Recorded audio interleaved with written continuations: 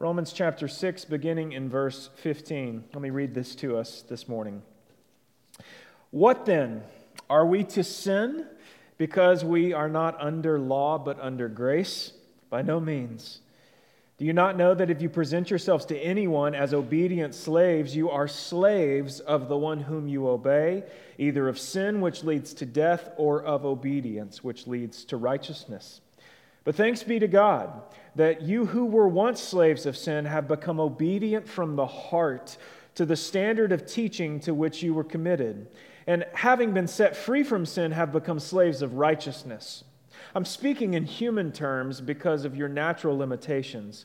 For just as you once presented your members as slaves to impurity and to lawlessness, leading to more lawlessness, so now present your members as slaves to righteousness, leading to sanctification. For when you were slaves of sin, you were free in regard to righteousness. But what fruit were you getting at that time from the things of which you are now ashamed?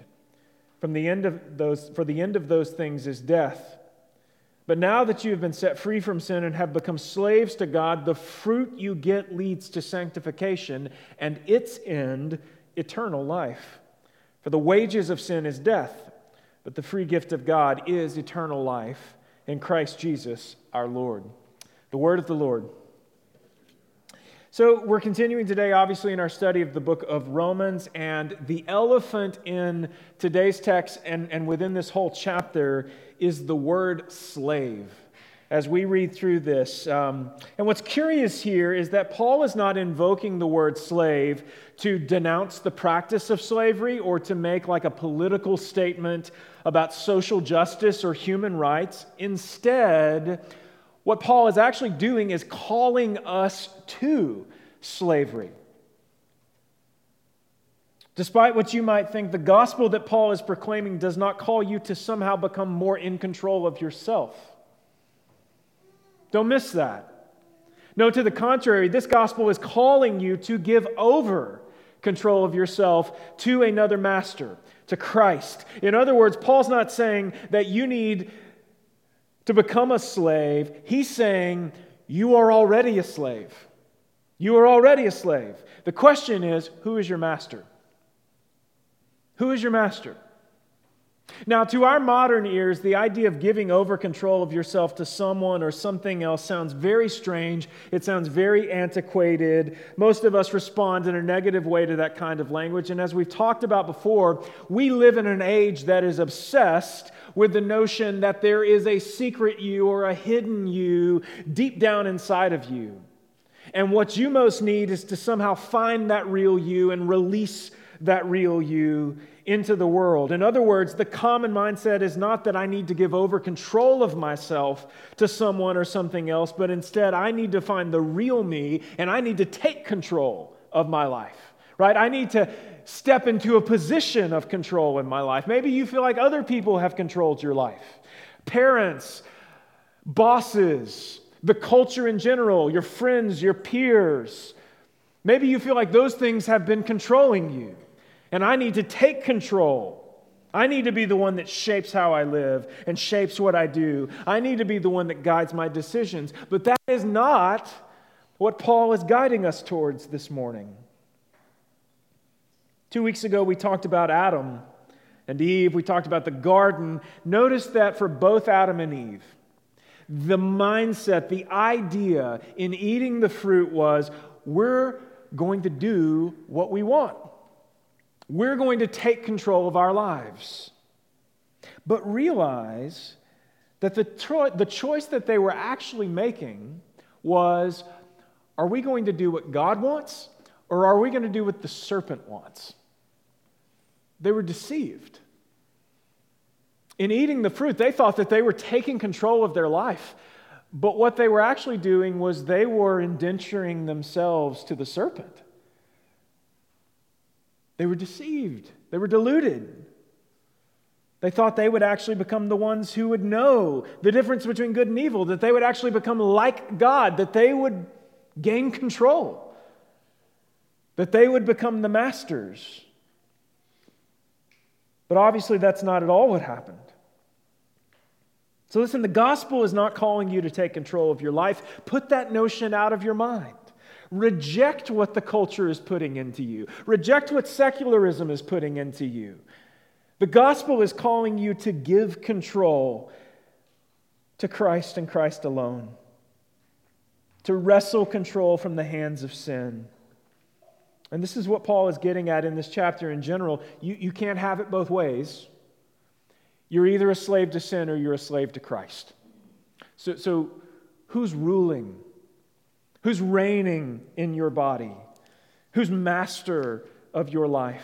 Now, what's strange to me over the years is that I've read these like Christian scholars and theologians and commentators who have what I find to be a peculiar perspective on slavery in the Greco-Roman world, or in the first century world that we're reading about in the New Testament. And that peculiar perspective that I sometimes hear is that like maybe it wasn't that bad to be a slave in the first century.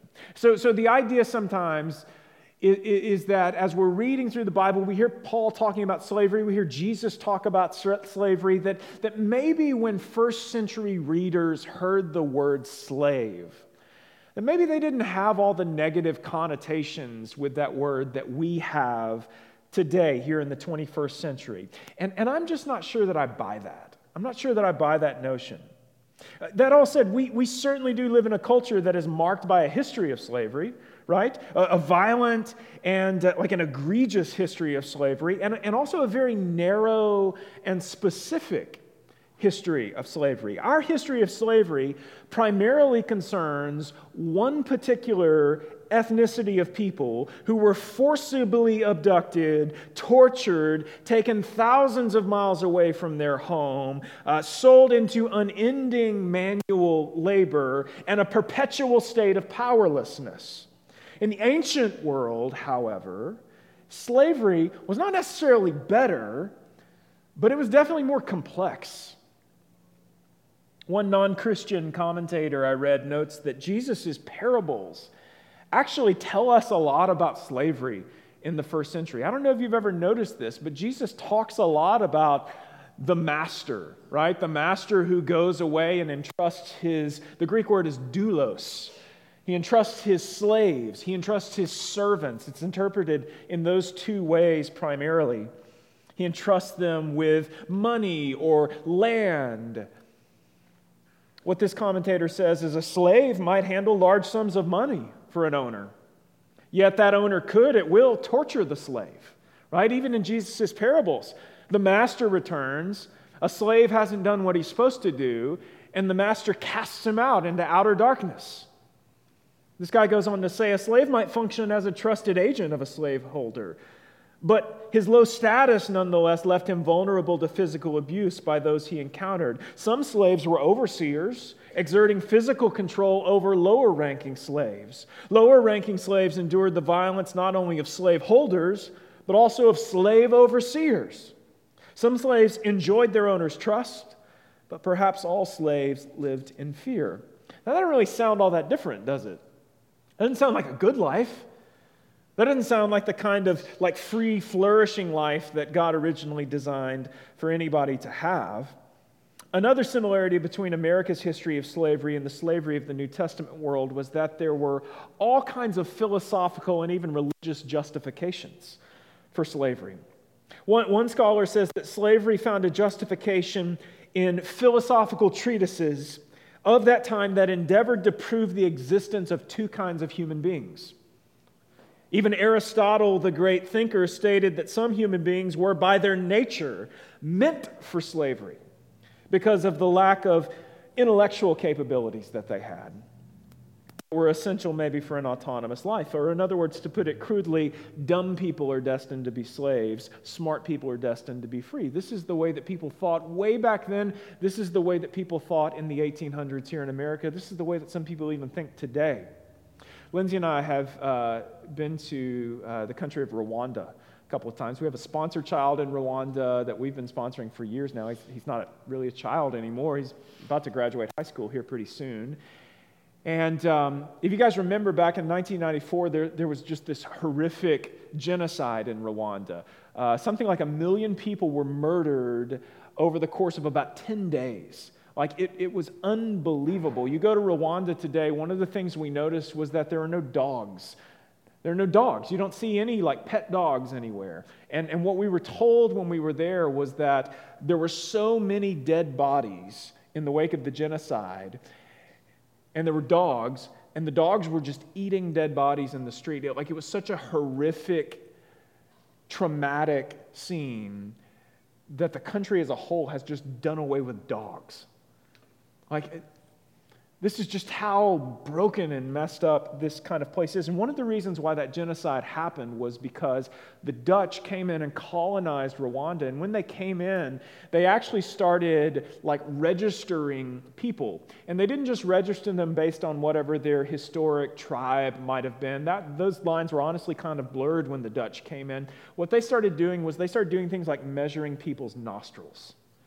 They literally came in and started applying metrics to body shapes. And they said, well, you're this and you're this. And over time, one group rose to power, this kind of arbitrary group that had been put in place. And another group was seen as inferior and demonized to the point where one group rises over the other group and murders 1 million people. Isn't that insane? That's the brokenness of our world. And I was thinking about just the justification that had to take place for that kind of stuff to happen. The reasoning that had to take place for that kind of stuff to happen. We are masters at justifying our sin. We are masters at easing our consciences about even horrific and terrible things. As I mentioned, the word that the ESV translates as slave is that Greek word doulos.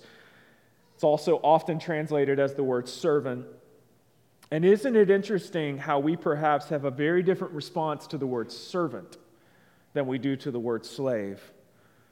While we may not see being a servant as a positive thing per se, that word may also not conjure up for us images of violence and human rights violations in the way that the word slave does. So my question is, why does Paul use such fraught terminology? Why does he describe things in this way? And I think there's one simple answer to that. Paul wants us to understand that in the same way that a slave is completely submitted to his master, we are to be totally submitted to Christ. Our minds are to be submitted to Christ. Our bodies are to be submitted to Christ. Our resources are to be submitted to Christ. Our children are to be submitted to Christ. Not in part, but in whole. And in 1 Corinthians, Paul even goes so far as to use the language of the slave market. Here's what he says in 1 Corinthians. He tells his readers, flee from sexual immorality. What he says is that every other sin a person commits is outside the body, but the sexually immoral person sins against his own body. He says this, or do you not know? Are you not aware that your body is a temple of the Holy Spirit within you, whom you have from God? You are not your own. Why? Because you have been bought with a price. He says, so glorify God in your body. Paul says you have been acquired. You have been acquired in a transaction, but in this transaction, it's not money that's the purchasing agent. It is the blood of Christ shed on your behalf. And the result of that transaction is that you have been rescued from a life of slavery to sin and a life of slavery to an evil master. You've been rescued from a life in which you think, I've taken control. Paul's point is, brothers and sisters, is if you grasp that, if you get what Christ has done for you, why would you ever willingly submit yourself or your body to sin again? Why would you ever give yourself over to that other master? And the answer is, we do that because we all collectively have Stockholm Syndrome in a way. Y'all know what Stockholm Syndrome is? It's that psychological condition that occurs in the wake of great trauma, and often it's seen like when a kidnapped victim falls in love with his or her kidnapper, or comes to empathize or identify with his or her kidnapper. It's like this messed up thing where logically A does not lead to B, does not lead to C, but yet for some reason this seems to happen. We have spent so long as slaves to sin that we don't know how to live without it, right? And even if we recognize that the wages of sin is death, as Paul says, even if we grasp that sin is literally killing us, we are still inclined to feel affection for it. You've seen those people in your life who maybe cigarettes are literally killing them, and what do? They keep smoking cigarettes, right? Or drugs are literally killing them, and they keep doing drugs, right? Because it's not just a logic thing. It's not just something you can think your way out of, right? It's something that has a hold on you in a way that makes you do things that make no sense whatsoever. That's what sin has done to us as well. Even if we know it's literally killing us, even if we know the wages of sin is death, we're still inclined to want it and to feel some sense of affection for it.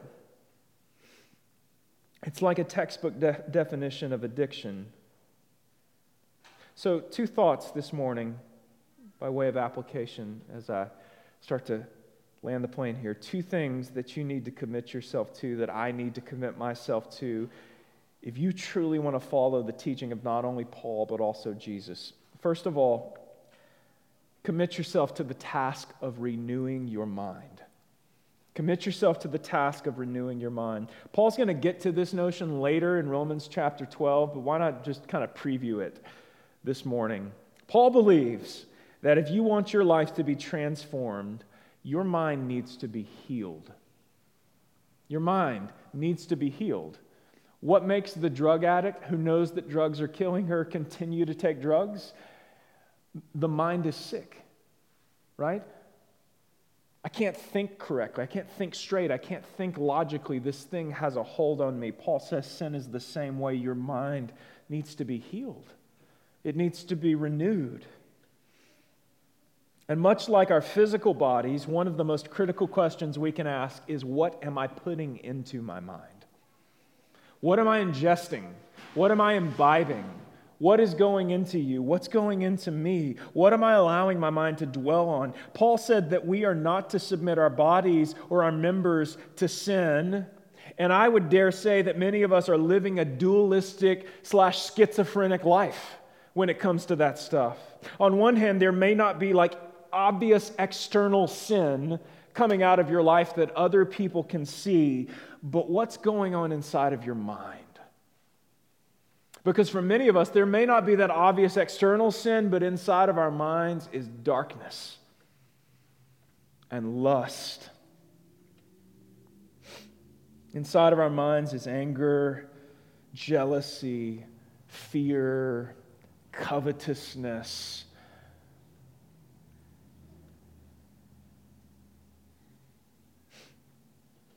What are you putting in?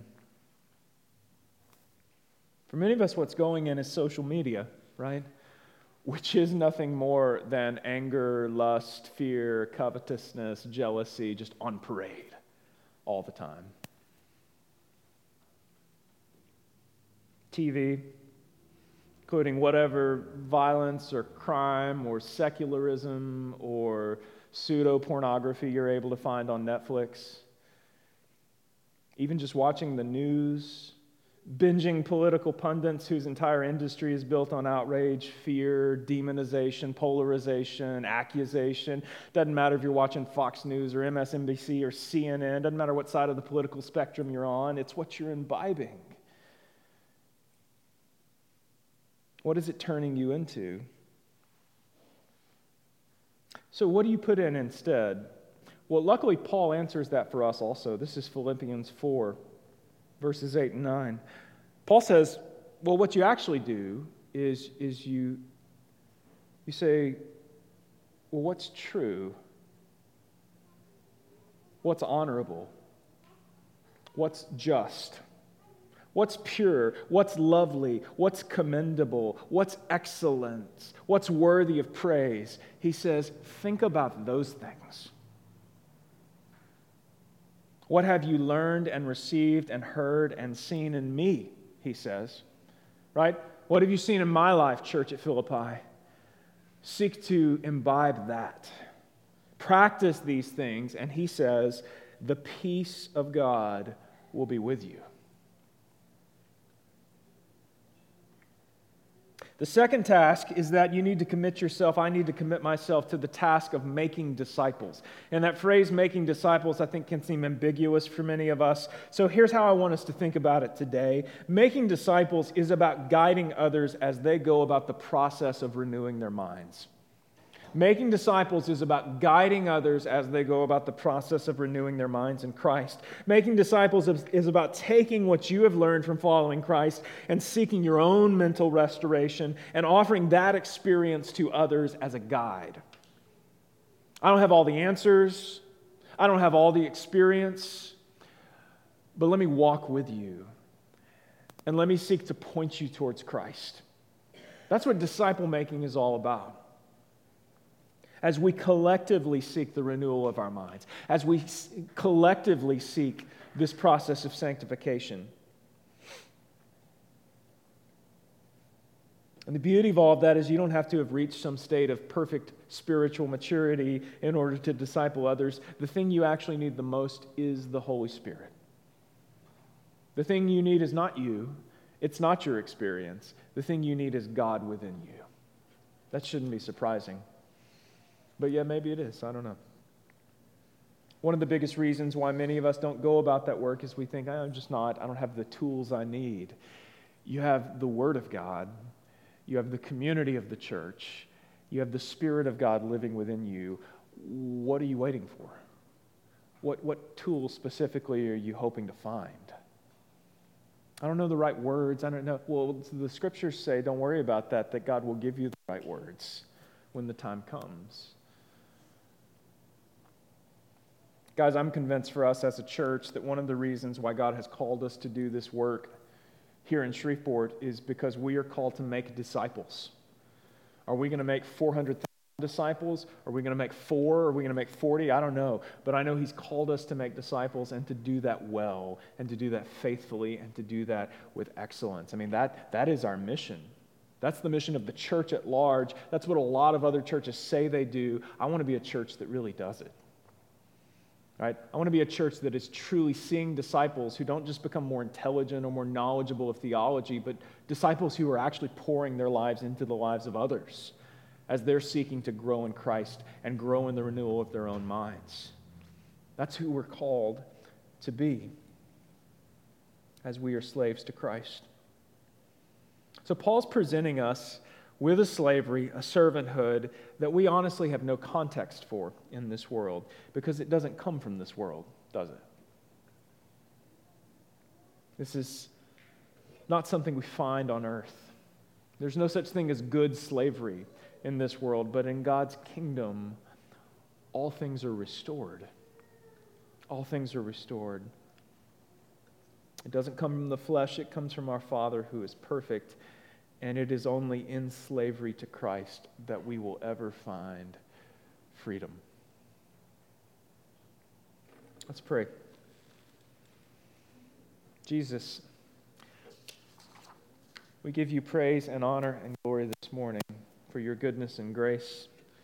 We praise you for the beauty of your gospel and the hope that we find in you. God, I pray for all of us, those who are part of our church community, who are here this morning, those who are watching online, those who are unable to do either today, God, I pray, God, that you would give us courage and boldness, endurance and patience as we walk through this season. And we pray through the power of your Spirit that you would shape us and mold us into the men and women that you've called us to be, not casually just kind of floating through this life, but intentionally and boldly taking hold of the mission to which you have called us to invest our lives in the lives of others, to share what we have, to care for the needs of our neighbors so that you might receive glory and honor and so that your gospel might be carried to more and more people. Father, add to our number those who are being saved. Give us wisdom and eyes to see those around us who we can pull up alongside and pour the gospel into. We ask all of these things in the name of Jesus. Amen.